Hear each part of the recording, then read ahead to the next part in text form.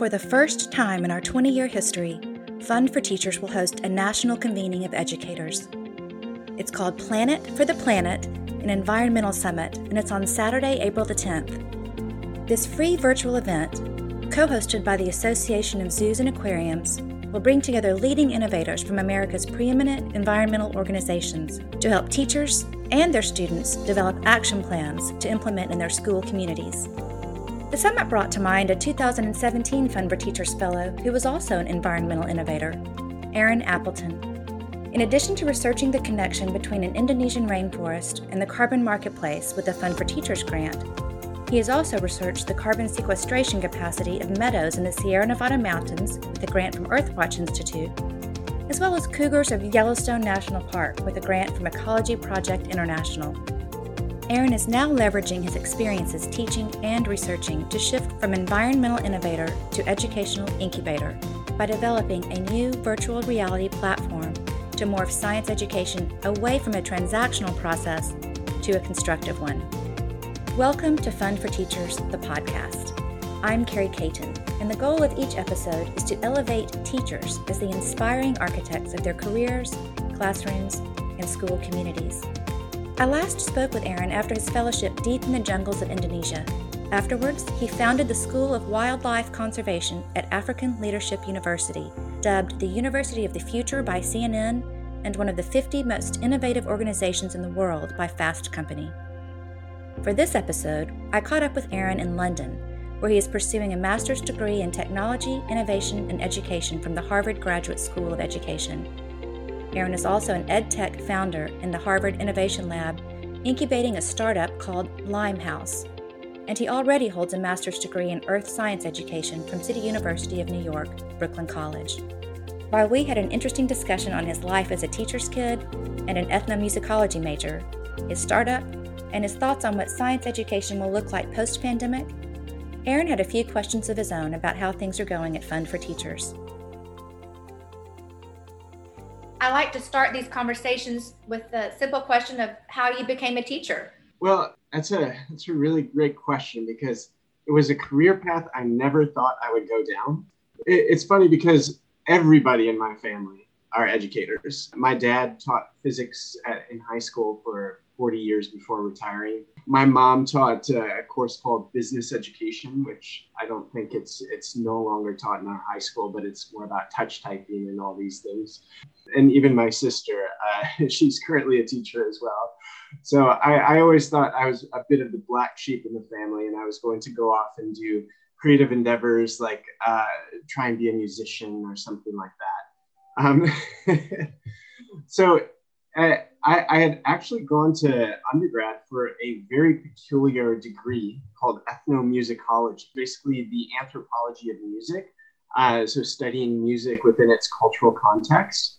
So I did a number of projects related to ethnomusicology in Central America, like Belize and Guatemala, and then in Eastern Africa, like in Uganda, Rwanda, South Sudan, and Somalia. And yeah, it was really fun. I was doing that for a number of years, but on one of the projects I was doing, I was collaborating with the Somaliland Ministry of Tourism.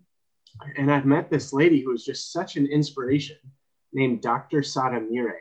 So she was Somalia's first and only archaeologist, but just her passion and her love for science just really inspired me.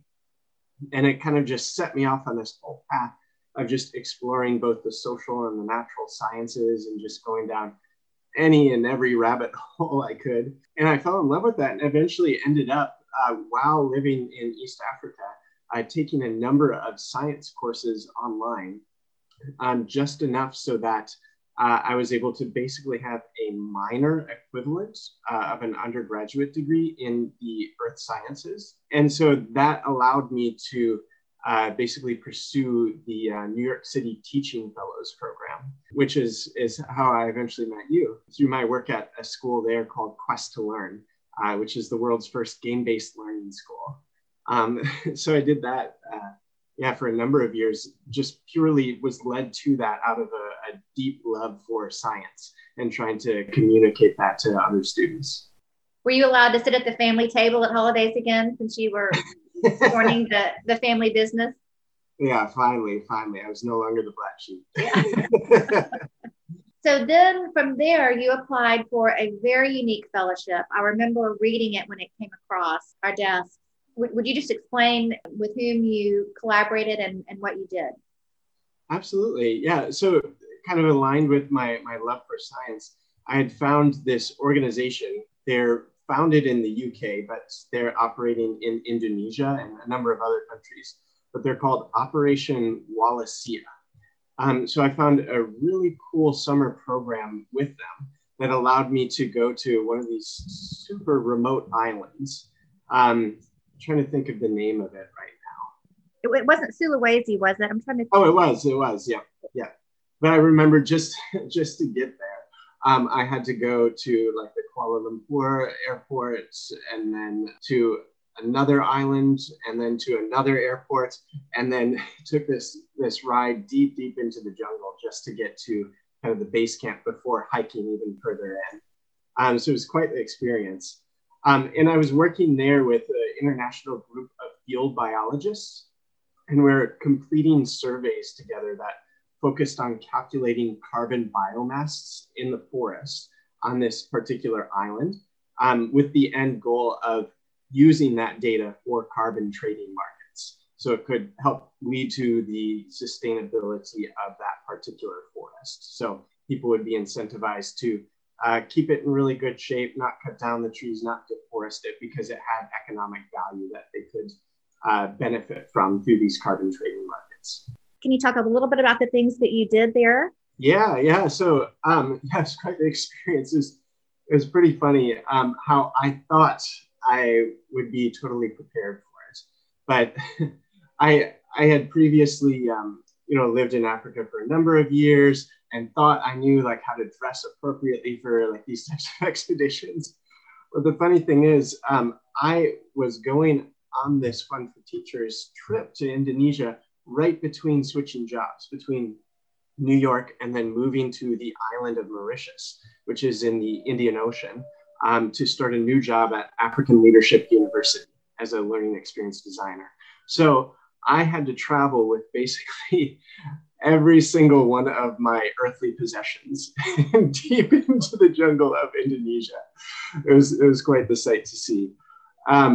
But when I arrived there, I had just had no idea that it would be so incredibly humid. And I was dressed just like this very unprepared New Yorker, just with like blue jeans, t-shirt, and leather shoes, hiking through like probably like calf deep mud on about like 3-4 hour long hikes deep into the jungle to get to the places where we were measuring these trees and collecting this data. Fortunately, like halfway through the trip, we ended up coming back to the base camp where I'd kept my backpack. So I just like threw away all that stuff. I was able to get like a pair of rubber boots and like a swimsuit, and then I was good to go for the rest of the time.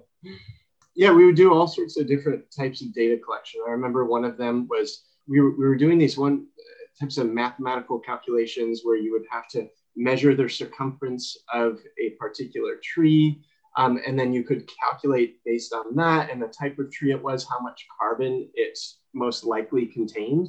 And then we set up like these quadrants also to basically sample particular sections of the forest that we could then extrapolate out, like, all right, this much carbon is contained like within this one part of the quadrant. So we can estimate that there's like this much carbon within the total forest here. So we do stuff like that. We would like do some animal population counts as well. We had a herpetologist on the crew, so we would, this is pretty fun. We'd go out at night and capture snakes and then collect data on them. And then some very, very large frogs that we found there as well. Then you went from there with all of your earthly possessions and one less New York City outfit to Mauritius. Yes. And tell me how what you learned transferred to your new school. From the Fun for Teachers Fellowship. Yeah. Were you able to take some of the experiences and the insights? Absolutely, yeah, a lot of it. Because my position there was I was one of the founding team members for the school's brand new School of Wildlife Conservation. And we took kind of a unique approach to the content that we were teaching, where we focused on the intersection of business and conservation. So yeah, so much of what I did on that fellowship was directly applicable to that particular job.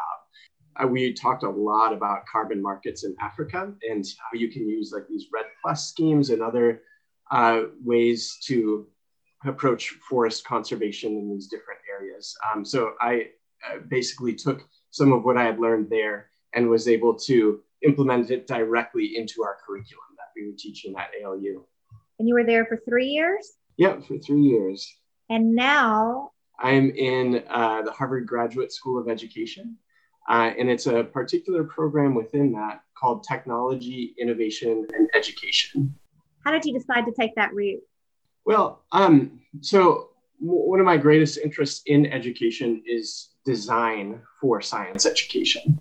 I really enjoyed, at Quest to Learn in New York with our unique focus on game-based learning some of the principles of game design and incorporating that into our pedagogical approach. As well as at ALU, we were very influenced by the human-centered design process that companies like IDEO or Google or Stanford University's D-School use, and seeing how that can be, such a powerful process to create compelling learning experiences.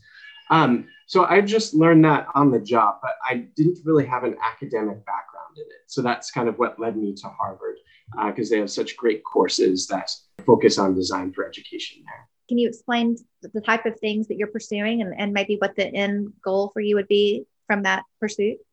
Yeah, absolutely. So many of my courses are project-based.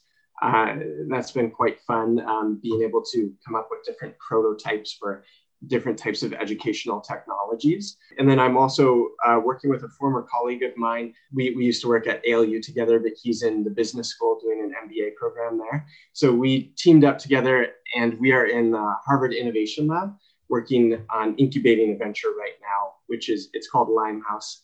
And it's basically a 3-sided marketplace in virtual reality for education. So similar to, if you're familiar with Udemy, similar to that, but in virtual reality. Explain that to me, because you're above my pay grade about 5 minutes ago in this description. So tell me a little bit more, dumb it down a little bit for me about what that looks like. Who would be the users who would interface with this and why? Absolutely, yeah. So you would have educators as one of the players in the marketplace, and similar to Udemy, they can be independent educators or work for an institution. And if they have some sort of a curriculum that they would like to share with learners, we would have the tools on the platform that enables them through 3 really simple steps to set up a space in virtual reality to be able to invite students into to learn that content with them. Then the second part will be 3D artists, since we don't expect educators to have, those very difficult technical skills of making 3D assets and being able to import them in. We hope to incentivize 3D artists to create things, like couches or rooms or like any type of 3D asset, and upload that to the storefront, set whatever price they would like to be paid for it. Then educators can kind of choose from those to populate their spaces with, whatever fits their content best. And then the third side will be the learners or the students, who will then access the educators' virtual institutes or those spaces, or else if they like, they can also, upgrade their own avatars or add some pizzazz to their look in the virtual space. What made you decide to focus in on that particular aspect of education? What were you seeing that was lacking? I assume that you started this before the pandemic when everything went virtual. What kind of was the catalyst for that? Yeah. Seeing a lot of these large education marketplaces, whether it's Udemy or Coursera or edX, many of them take a very transmissionist approach to learning, where it is just basically a person passively conveying information to learners. And there's been so many years of research that show how ineffective that particular approach is to learning. So I wanted to try and figure out a technology where you could utilize a much more active approach to learning, a constructionist approach, where learners are engaged together, actively making something. And through that process, they're able to learn some sort of new content and something that could also scale. So that was inherent in it needing to be a virtual platform. So did a lot of exploration at different technologies and arrived at virtual reality as one that might be able to work well for that idea. What do you see going forward as the direction of students who are going to be learning science in a virtual environment? Yeah, I mean, it's interesting. I see the pandemic as really a catalyst to innovation in the education space. There's all sorts of really unique and very inspiring ideas and new startups that are being funded pretty frequently now. So yeah, I think the future will hold a lot of great new companies that just kind of fill all these different niches that basically cater to different student interests. Like I see big institutions like Harvard or MIT or Stanford being unbundled, and different unique aspects of their business model, so to speak, like whether it's their research or whether it's learning or whether it's community, those being unbundled into individual platforms, ed tech platforms that are being created specifically to like really excel at doing those things even better than those institutions as standalone products. But yeah, I really think that there'll be a mixture of VR products, of mobile products, of web-based products. Just it'll keep getting better and better, and hopefully move away from transmissionist-based approaches to learning. What's out there now that we could suggest to our teachers and fellows, something that teachers can use now to start being more of a constructionist education, I think is what you called it? Yeah. There's all sorts of really cool tools out there now. One called Miro that we've used quite a bit. It's web-based. You can open it right in the browser. It's pretty good for project-based learning and like a nice, easy platform to allow students to exhibit some of their work, share it with one another. In terms of VR platforms, there's one called Virbela, which is pretty cool. There's a lot of institutions that are starting to sign up to that and basically recreating their campuses in virtual reality. Minecraft is one that I've seen educators use quite a lot in really unique and fun ways. And then I'm starting to see some of these game engines that people have in the past used strictly for making video games. I'm seeing a lot of educators using those in really unique ways to engage their students. Like Unreal Engine is one of them. And there's one called Unity that you can design really cool virtual experiences for your learners using those tools. One of the co-founders of Quest to Learn, her name is Katie Salen. She's now out in California, and she started another really great business called Connected Camps. And that's all about pairing young students with mentors in Minecraft. And they always have like some sort of learning objective that they're doing in Minecraft. So that's a good resource I've come across recently. Where are you in 5 or 10 years? What's kind of your goal trajectory? Yeah, I'm loving going down this path of being an educational product designer. So I would love to, whatever company allows me to continue doing that is one I'll be excited about. So whether that might be working for a design consultancy as like an education specialist, or maybe it's to work for some sort of like a biotech startup, but working on, say, customer-facing learning to teach people how to use these biology tools, or even maybe like another more innovative university or school similar to ALU. I'd be happy in any of those. Your background is so fascinating. Is there any advice that you would give to teachers who want to go on a little different path, maybe not in the classroom, but still in the educational space? That's a really good question.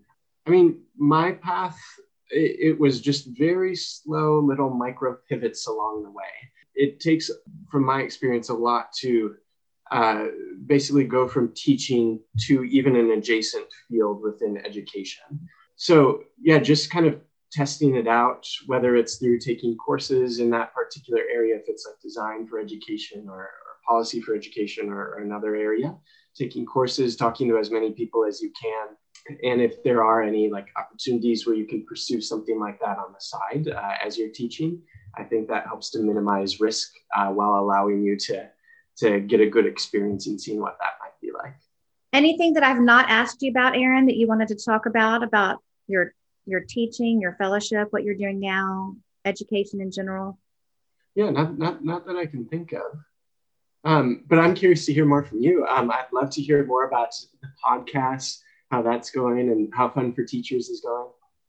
Sure. I've been here about 13 years, and I'm biased, but I think Fun for Teachers is the only organization of its kind that listens to teachers and answers the call for what they need. As you know, when you did your fellowship, it's a rigorous application, but the result is helping teachers formalize what their interests are and what their students' interests are, right? So to see teachers and their creativity and what that means for different teachers, public, private, charter, pre-K through 12, rural schools, urban schools, it's fascinating to see the level of commitment and, when given the opportunity, the creativity that teachers employ to meet their students' needs. So when I first came into this job, I really wanted to learn about the stories of the Aaron Appletons who were going into Indonesia and working with Earthwatch Expedition and the Seattle Zoo to do XYZ. To me, that was like,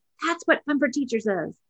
And over time, I've come to realize that really it's the teacher in Oregon who teaches 5 grades in one room and needs to learn how to teach those students at a high level. And so it might be a conference in Eugene. It's been an interesting pivot for us during this pandemic because while we are not travel grants and while the majority of our fellows stay in North America, we have had to pivot. Our 2020 fellows delayed those until 2021. And here we are at 2021. And we felt it was imperative that we continued to meet teachers' needs, especially because of the pandemic, just to give teachers a chance to be innovative and creative outside of the Zoom space, and B, to maybe meet some needs that were not as apparent before the pandemic in their students or in their teaching practice. And we really encouraged applicants to focus on issues that our country is facing at this unique time. But another pivot that it's been really exciting for our organization is to focus on the cohort of teachers that we already have. For 20 years, this is our 20th year of awarding teacher grants. So we have 9,000 fellows now, teachers, again, public, private, charter, pre-K through 12, who have become, in a sense, content experts on sometimes very niche areas, like perhaps climate in Indonesia, but it could also be about social emotional learning or English as a second language, more macro subjects as well. And so learning how to really leverage all of that intellect and that experience and that insight into an engine that can serve not only those 9,000 fellows and their students, but just teachers in general. And so we've pivoted to come inward in a sense and look at these fellows and empower them with what they need right now. We're doing circles being led by fellows.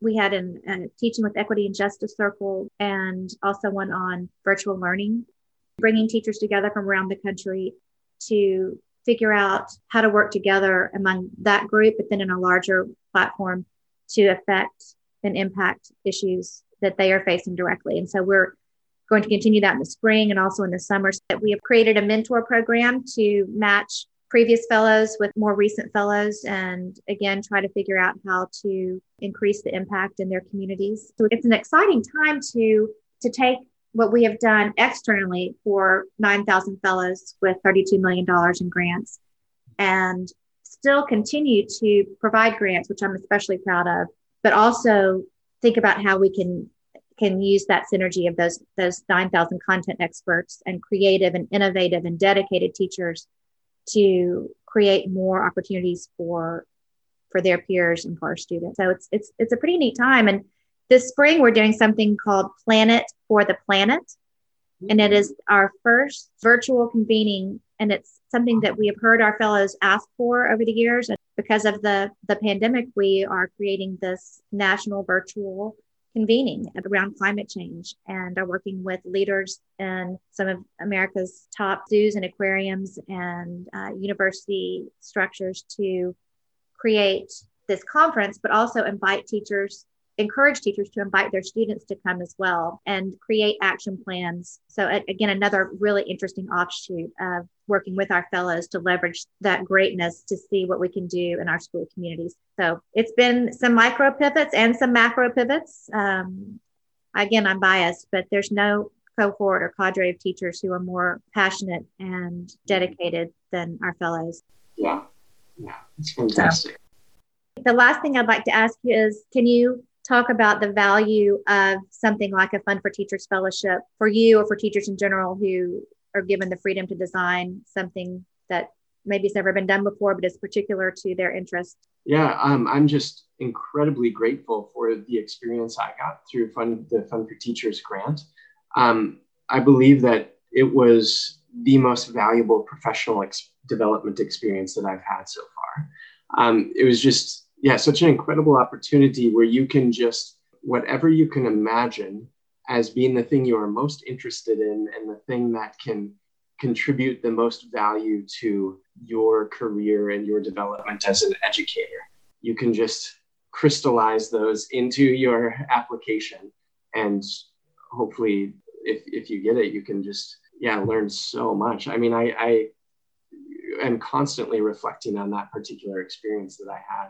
And throughout my whole time at ALU, which immediately preceded that, I was able to take so many of those learnings and directly benefit from that experience in Indonesia.